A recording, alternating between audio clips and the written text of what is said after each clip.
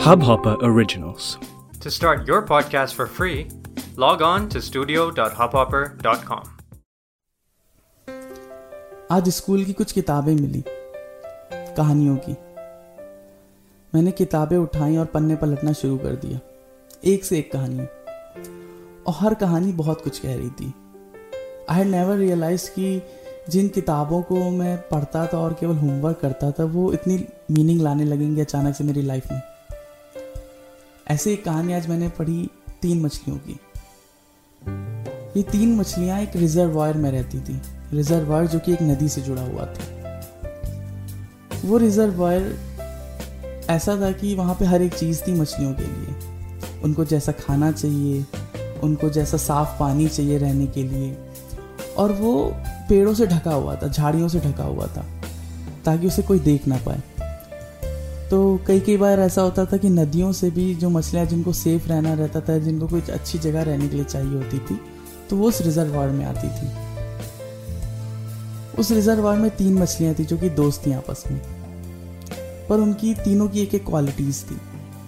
जो पहली मछली थी उसका मानना था कि जैसे ही आपको कोई प्रॉब्लम लग रही है ना, तो आप तुरंत उसके सलूशन पर जाओ। जो दूसरी मछली थी वो कहती थी ऐसे कैसे, पहले प्रॉब्लम आने दो फिर देखेंगे, सलूशन निकल जाएगा। और जो तीसरी मछली थी वो कहती थी प्रॉब्लम आनी होगी तो आएगी, सलूशन भी आना होगा तो आएगा खुद से। सब किस्मत पे रहता है, हमारे भरोसे कुछ नहीं रहता, सब किस्मत के भरोसे रहता है। तो उनकी लाइफ बिल्कुल सही चल रही थी। फिर एक दिन नदी में मछली पकड़ने कुछ लोग आए, मछुआरे, और उन्हें एक भी मछली नहीं मिली। फिर वो काफ़ी उदास हुए और वो जाने लगे। तो उन्होंने देखा कि थोड़ी दूर पे एक झाड़ी है और वहाँ पे कुछ चिड़िया निकल रही हैं, जो कि बड़ी चिड़िया जिनकी चोंच में मछलियाँ फंसी हुई हैं। तो उन्होंने कहा चलो ज़रा जाके देखते हैं भाई कि क्या है यहाँ पे, पता करते हैं। तो जब वो वहाँ पे पहुँचे उन्होंने देखा कि एक बहुत बड़ा रिजर्वायर है और तीनों मछलियाँ उस समय वहीं पे उसके किनारे पे मौजूद थी। उन्होंने सुना उनकी बात, तो उन मछुआरों ने आपस में तय किया कि आज चूंकि रात हो गई है, हम कल सुबह आएंगे और जाल लेकर के आएंगे और यहाँ पे जितनी भी मछलियाँ हैं उनको पकड़ ले जाएंगे। वो मछुआरे चले गए वहाँ से। तो तुरंत तीनों मछलियों ने डिस्कस करना शुरू कर दिया कि क्या करना है। पहली वाली मछली ने कहा कि भाई मेरा तो हो गया, मैंने तो सुन लिया कि क्या चीज़ें चल रही हैं और अब मैं यहाँ से तुरंत चली जाऊँगी, मुझे कल सुबह तक इंतजार ही नहीं करना है। दूसरी वाली मछली ने कहा कि ऐसे कैसे, हम लोगों को पहले देखना पड़ेगा ना कि वो हो सकता है आए कि ना आए, क्या पता उनका गांव डूब जाए, बरसात हो जाए, उनके जाल को कोई चूहा काट ले, उनके गांव में भूकंप आ जाए, क्या पता, हो सकता है ना आए, तो कल देखेंगे। और तीसरी मछली ने बोला कि किस्मत के भरोसे सब है, उनको आना होगा तो आ जाएंगे और हमें पकड़ना होगा तो हमें वो पकड़ लेंगे, हम कुछ नहीं कर सकते। जो भी है, तीसरी मछली वहीं रुकी रही, दूसरी मछली भी रुकी रही क्योंकि उसको भी भरोसा था कि जब मुश्किल आएगी तब देखेंगे कि क्या करना है। पर पहली मछली चली गई वहाँ से।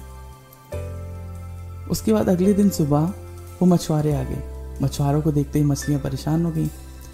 तो दूसरी मछली तो तैयार थी कि अगर मछुआरे आएंगे तो ही कुछ करना पड़ेगा, सोचना है कि क्या करेंगे।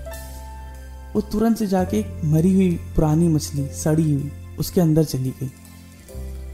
मछुआरों ने जाल फेंका और जाल में सारी मछलियों को पकड़ लिया। जब उन्होंने सारी मछलियां बाहर लाई तो देखा कि कुछ बदबू सी आ रही है, और वो बदबू थी उस मछली की जिसमें दूसरी वाली मछली बैठी हुई थी अंदर। तो उन्होंने कहा यार ये तो सड़ी हुई मछली, इसका हम लोग क्या करेंगे, इसको पानी में फेंक दो। उस मछली को उन्होंने पानी में फेंक दी और दूसरी मछली उस सड़ी हुई मछली से निकल के आई और पानी में तैर के वापस से भाग गई वहाँ से।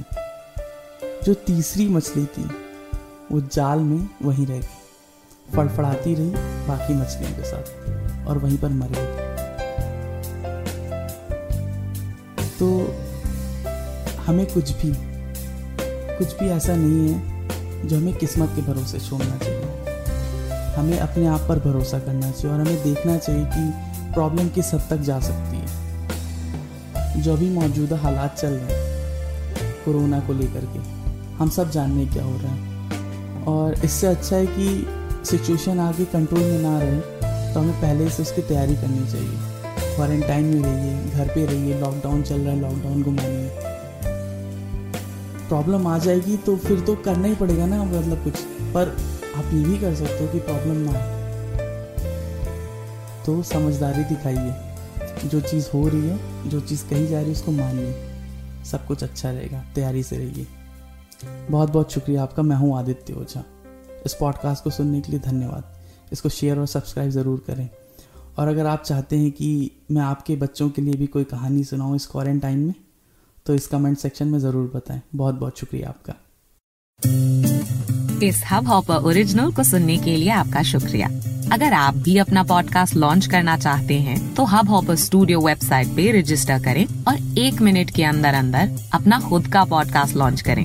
यही नहीं, स्टूडियो देता है आपको पूरी आजादी कहीं भी कभी भी अपना पॉडकास्ट लॉन्च करने की, सिर्फ 3 आसान स्टेप्स में। तो साथ में अपना पॉडकास्ट शुरू करने के लिए तैयार? Just hop on Hub Hopper, simply content.